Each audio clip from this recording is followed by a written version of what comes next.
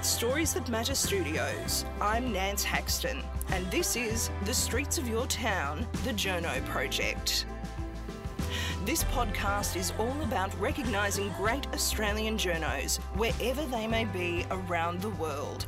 With the media in Australia under increasing attack and hard-won freedoms under threat, there's no better time to celebrate and highlight the work of the top journalists from down under. This episode of the Journo Project features Network 10 senior journalist and presenter and director and co-founder of Media Diversity Australia, Antoinette Lattouf. She's an award-winning journalist who's worked as a reporter for a variety of outlets in television, radio and online.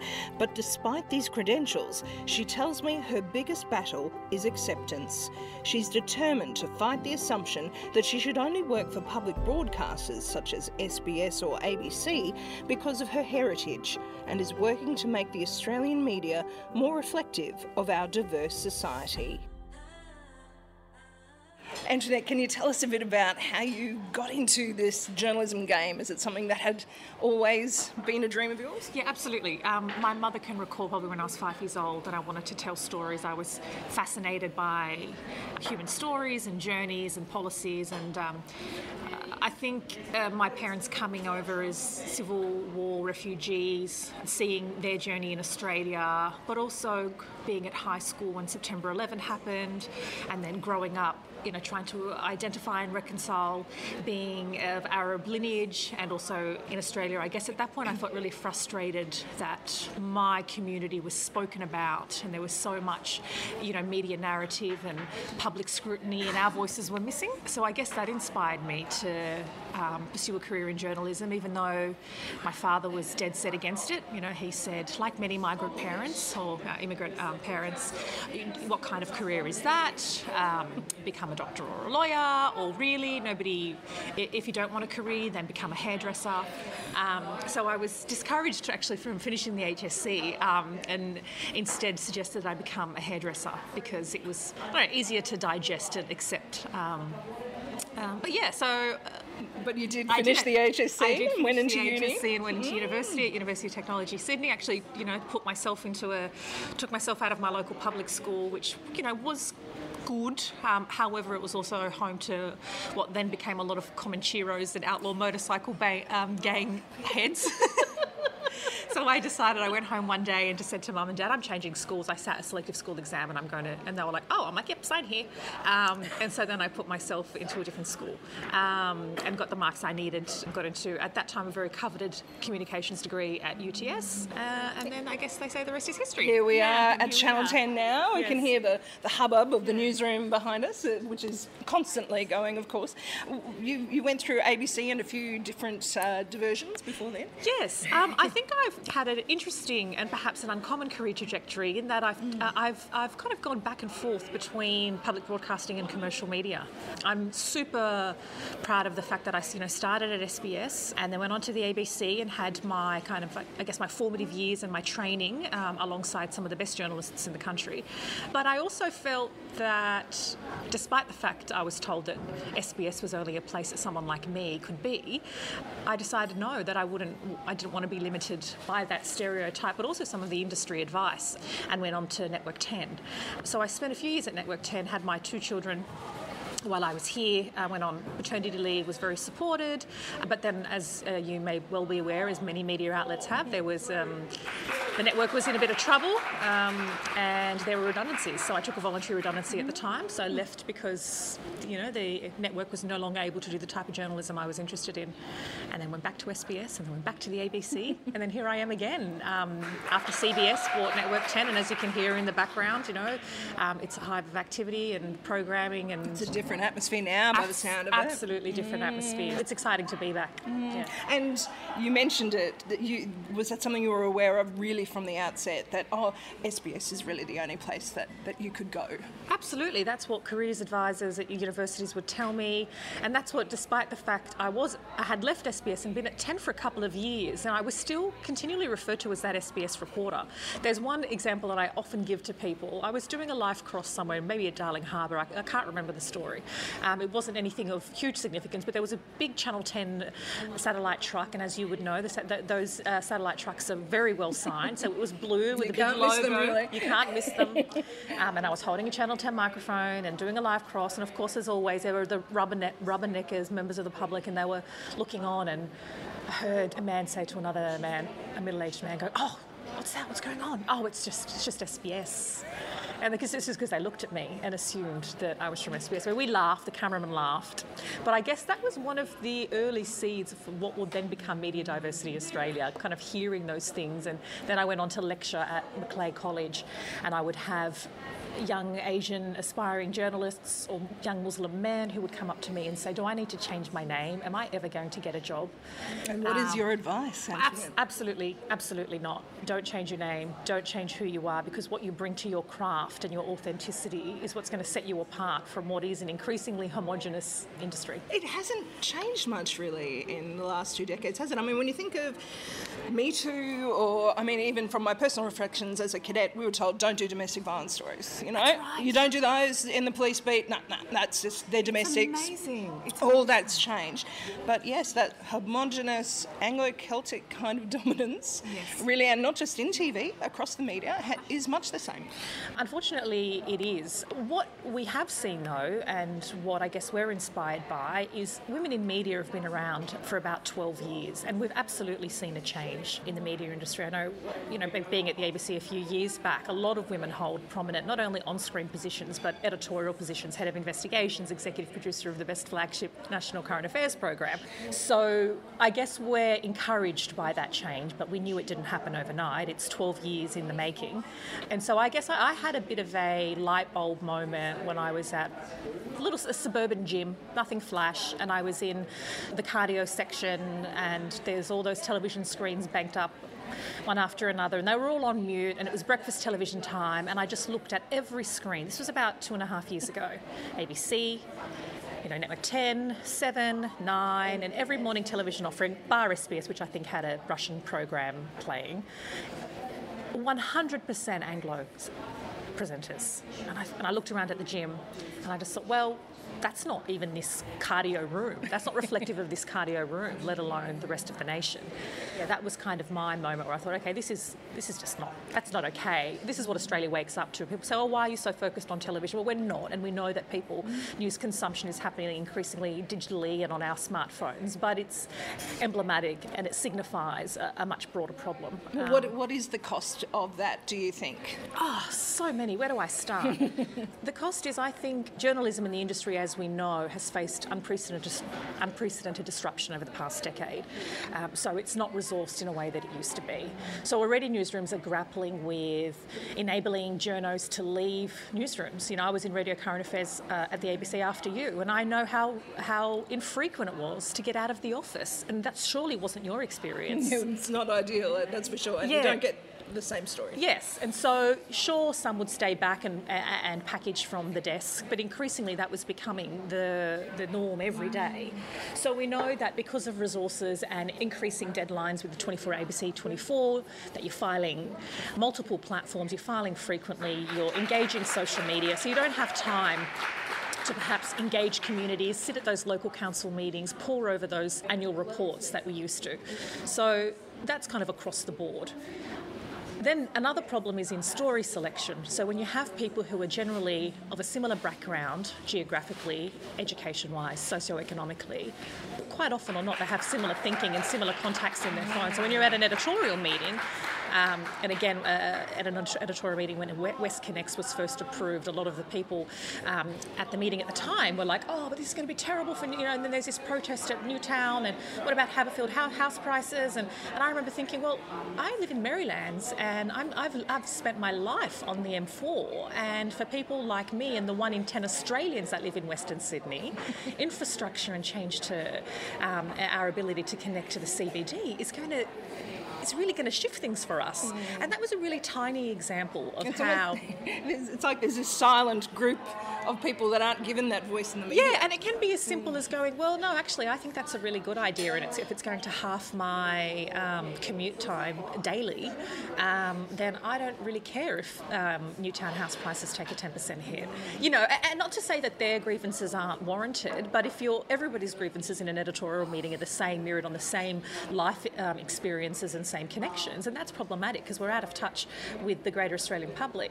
What we've seen in the US and the UK, and now, you know, arguably with our recent election outcome, you know, the pollsters got it wrong, the commentators got it wrong, and I'd argue how out of touch is the media with how people are feeling with, you know, during the same-sex marriage plebiscite, I was at the ABC and I grew up in quite a conservative community, culturally and religiously conservative community. So my weekends were spent where I grew up and between my area in Western Sydney and my husband's area in southwestern Sydney, and all barbecue debates. People were staunchly against same-sex marriage for various reasons. You know, we'd have these really feisty debates, and so I had a pretty good sense that there was going to be pockets of the community that were strongly against it. And then, surprise, surprise, when the results came out, those two LGA were the highest no voters in the country.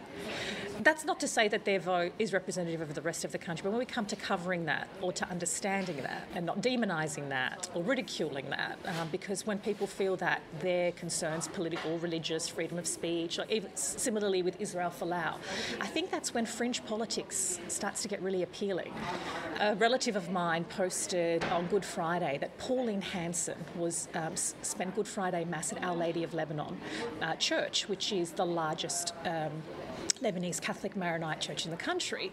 I mean, this is a woman who has built a career of being racist, of xenophobic policies, and she was embraced and hugged and supported. And I thought, well, there's a disconnect here. She's reaching these people who feel that be it their religious ideals, their conservatism, whatever their concerns are, aren't being mirrored by mainstream politics or aren't heard and canvassed by mainstream media. I saw that. It was just kind of like a Snapchat or an Instagram video, and I had to rewind, and I thought, how is she being embraced? How is a woman who has built a career on telling us that, you know, immigrants don't belong in this country being embraced by an entire community of immigrants and refugees? I was dumbfounded. I suppose it does show really a newsroom is just a microcosm of the rest of society. Well, and if you're not represented there, and because it's really like a filtered down approach, and you've got your chief of staff or your editor at the top, and you're pushing your story to try and get through all these different filters, and if you don't have that representation all the way up to the top, it's going to be reflected. Yes, and people, community groups, or call it a silent majority, are going to look elsewhere. They're going to, all of a sudden, fringe commentators on the right or the left seem really appealing. All of a sudden, people like Pauline Hanson and their policies don't seem so outlandish. And I think that's a real danger. I think that's really dangerous. It links it a bit with the media raids, doesn't it? Do you think that people, I don't know, how do we restore that faith that people have in the media in Australia and the importance of it to our democracy?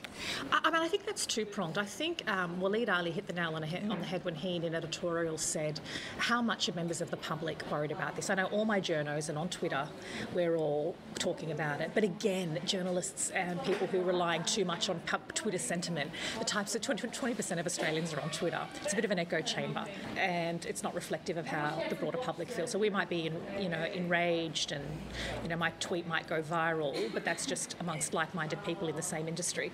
So I don't think the concern is mirrored across just the general public. It's at the same time that I think there is a bit of a dislocation and distrust in mainstream media, either because people aren't feeling reflected and represented, but also because I don't think the media is held to account enough. I think there can be really, divisive, inflammatory, unfair, completely inaccurate reporting that largely goes unscathed.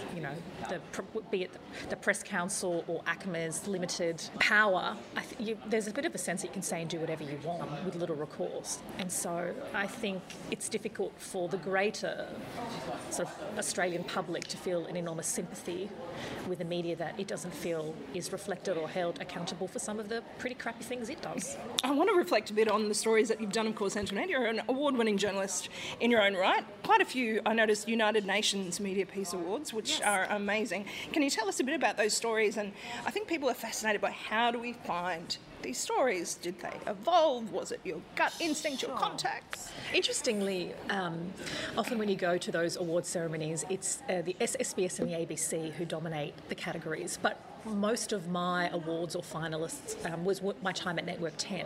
I really felt that those sort of SBS type stories, and then I put that in inverted commas, can be done to have commercial appeal. And so one was about forced marriage in Western Sydney amongst different community groups, and that was out of my connections and growing up there and knowing people. And I just think that those stories that are sometimes deemed too worthy. I mean, I had at the time a very good chief of staff who I'd go, I think I've got this really good story. He's like, Antoinette, we're not SBS. I'm like, no, I know we're not SBS. So it can be done in an engaging, fast-paced, whatever style that we need, but these stories are important. And so, that was one story I did. And that just took time and also being allowed the time to develop those networks. It's really difficult when I feel you want to do those investigative stories in a news or current affairs outlet, not in a longer form program, like a Four Corners. It's often your own time. I mean, you're spending your own time, you're developing relationships, because I still had to file almost every day. And that's the difficulty. And you were doing that, the background research on top of that. Yeah, and I remember at the time when one of the young women who was in a forced marriage was ready to talk. I was at a family wake or something, and I got a call by a social worker saying, she's ready, can you come and meet us? We're in Fairfield. And I was actually at my mum's house in Marylands, which is not far away. And I'm like, Mum, I have to leave. And so I ducked out, and so having those connections, but B, being willing to go on above and beyond, and that can be really exhausting, to go above and beyond your daily duties.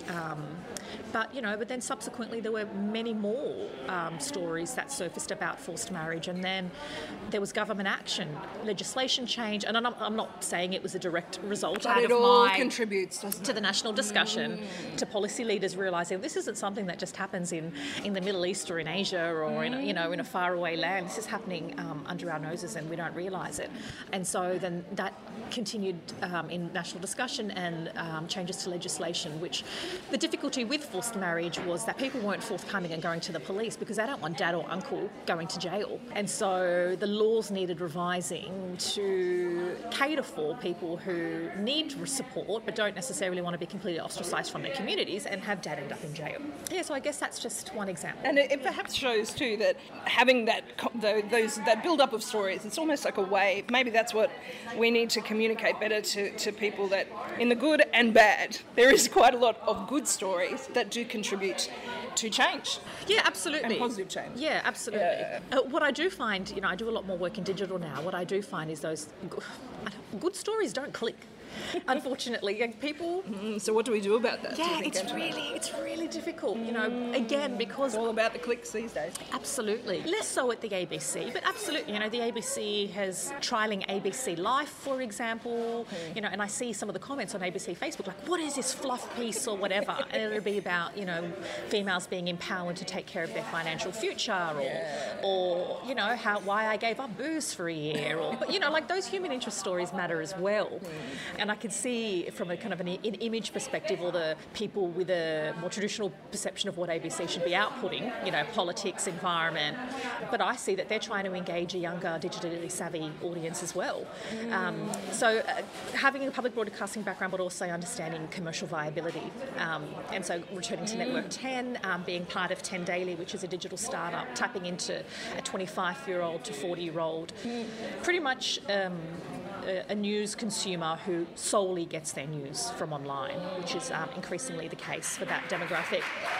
And as much as you want to do really good stories, you might do a story about a 6-story building collapsing in, let's say, the Philippines, and 3 levels are of a childcare centre, and people won't click.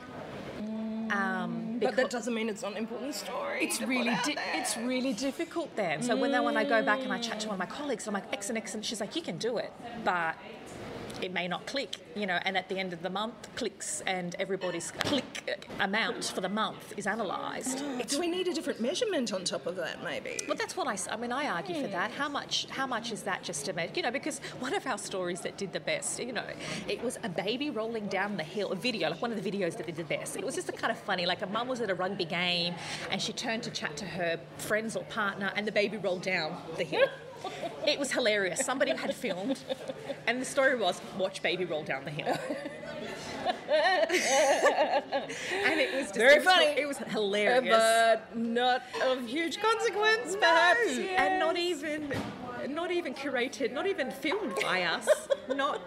It was just a funny video. And that went off. And that went off. And so when people are high-fiving that this video went off, I was just like, but that is absolutely no editorial contribution to that.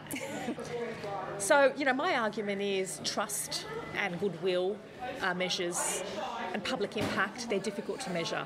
Yes. But I think they're as important.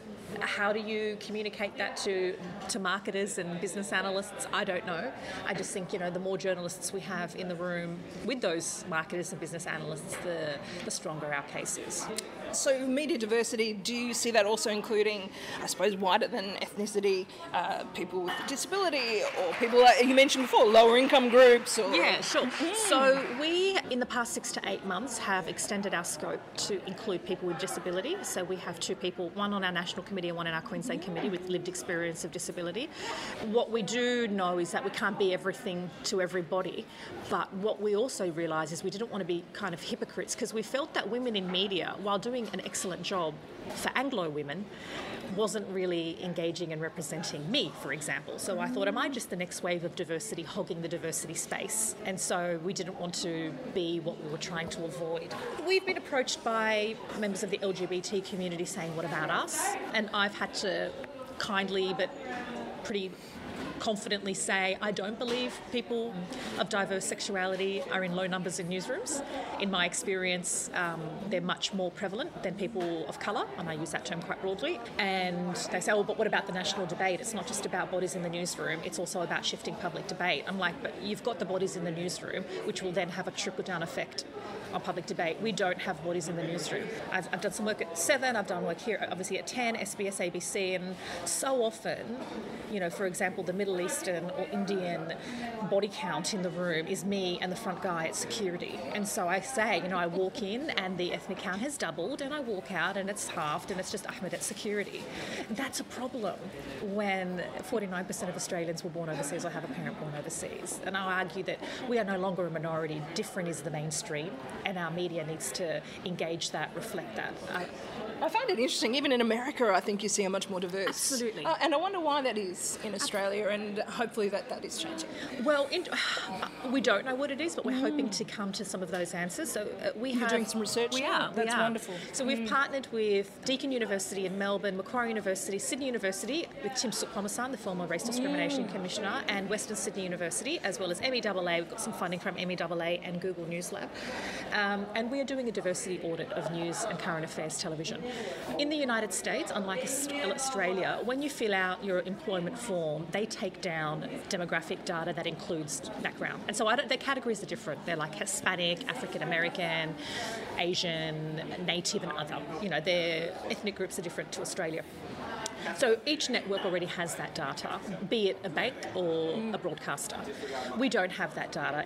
ABC is the only organisation that is legally obliged to collect that data, and even so, on last count, I think 12% of ABC's program content makers were diverse. So even our public broadcaster is lagging behind. And I would argue that very little people in editorial decision-making positions is diverse. So we see ABC News 24 on the veneer, we're seeing more different faces, but we know that the buck stops with the middle management, the EP who makes and breaks careers, who decides on stories, the news director.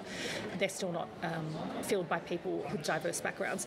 So in doing this research, we will audit free-to-air news and current affairs program from your sunrises right through to your Q&As.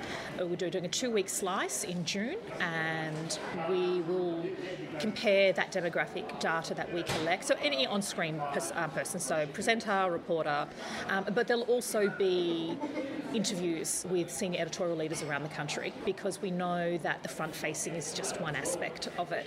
Then this will be compared to data that's available in the US, some but limited data is available in the UK, and then our academics will draw on international comparisons to see how and why we're lagging behind, what they're doing that we could possibly be adapting. I think unless we have that data, people, I think, anecdotally know and understand, but I think once people have those hard figures, it's going to be difficult to... Hard to argue with, but also difficult to measure progress. You know, we know in the 2.5 years since we formed, there has been change, small change, but there's been change. We've helped some major outlets appoint diverse people in prominent positions.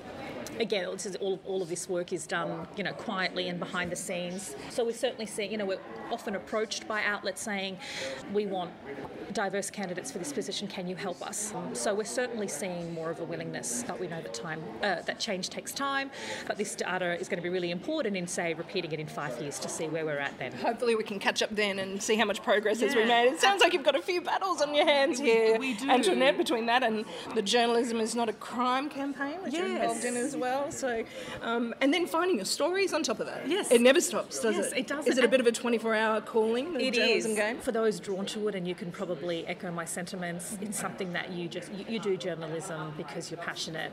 I think it's a personality type, not a career. It's a lifestyle, and I absolutely love it. The other battle that we have, interestingly, is dealing with reticence among some ethnic communities to encourage and support their families to pursue careers in journalism. So it's at the beginning as well. Yeah. So particularly at a time where it's well known that the industry is in a bit of a state of turmoil. It's, arguably under attack within its business model and under attack by government legislation. And so then you have these, either refugees or first-generation migrants wanting to study this, and parents going, I don't know about this. I don't know if you're going to get a job. The other side is we've seen diverse commentators be absolutely lynched should they say something wrong, and trolled. There is data that collected and some research by Women in Media and MEAA which showed that women of colour, or women generally, and then women of colour, get trolled the worst on social media. Have you found that yourself? I have. That must be very difficult to do. It is, especially because I have young children, and when there's threats towards young children, I had to engage 10 security management recently because I just kept getting harassed by someone simply because of my ethnic background, not because of a story I did, but simply because he believed, and it's a problem when he's echoing our immigration minister's sentiments that Lebanese people shouldn't have been allowed in the country, and it was a mistake to allow those wave of refugees, which my parents were a part of in the 70s. So he just was like, oh, because I don't like your type, I'm just going to harass you on a daily basis. Not because he disagreed with the story, not because I wronged him and misrepresented him in my coverage, simply because of who I was. We've seen, people on Q&A. We've seen people from the Muslim community who were lynched should they say something. The scope for failure or to step out of line is much, much more narrow, and the backlash is fiercer. So, sometimes people say, why would I want to be fed to the wolves? Why would I put myself in that position? Because it stops you from using those tools of the trade. I mean, Twitter, yes, it is an echo chamber, but this is where journos do a lot of their work and find their stories, and it's trying to cut you off from that. Yeah, and scare you off or break you down, break your spirit down. So then there's, we're often having, some of the work we do is just supporting young diverse journos who are like, I can't cope with the backlash, I can't cope with the vitriol, I can't cope, my family can't cope seeing me cry anymore, they're telling me I told you so. And so maintaining that support network, it's been really important. Yeah, it's been really important. So there's a battle on a few fronts, but I think the public impact is the greater good, and so that's what we keep pushing for. Well, to wrap up, Antoinette, thank you so much for joining us on Streets of Your Town, the Journo Project. Really appreciate your time today on our podcast. What would you say to young journos, young budding journos who are contemplating this career at that cusp, like you're talking about, parents maybe thinking, actively saying to them, this is not a great idea?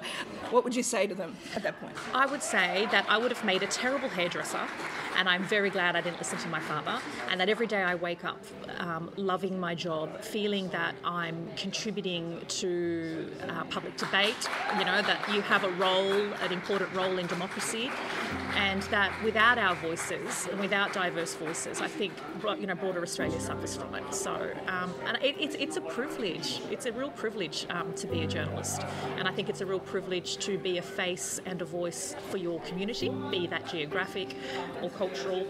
And I think unless we have those different voices, those communities are going to suffer. Thank you so much again, Antoinette Lattouf. Really appreciate it. Thanks for the chat. That was Antoinette Lattouf, Senior Journalist and Presenter for Network 10 and Director and Co-Founder of Media Diversity Australia.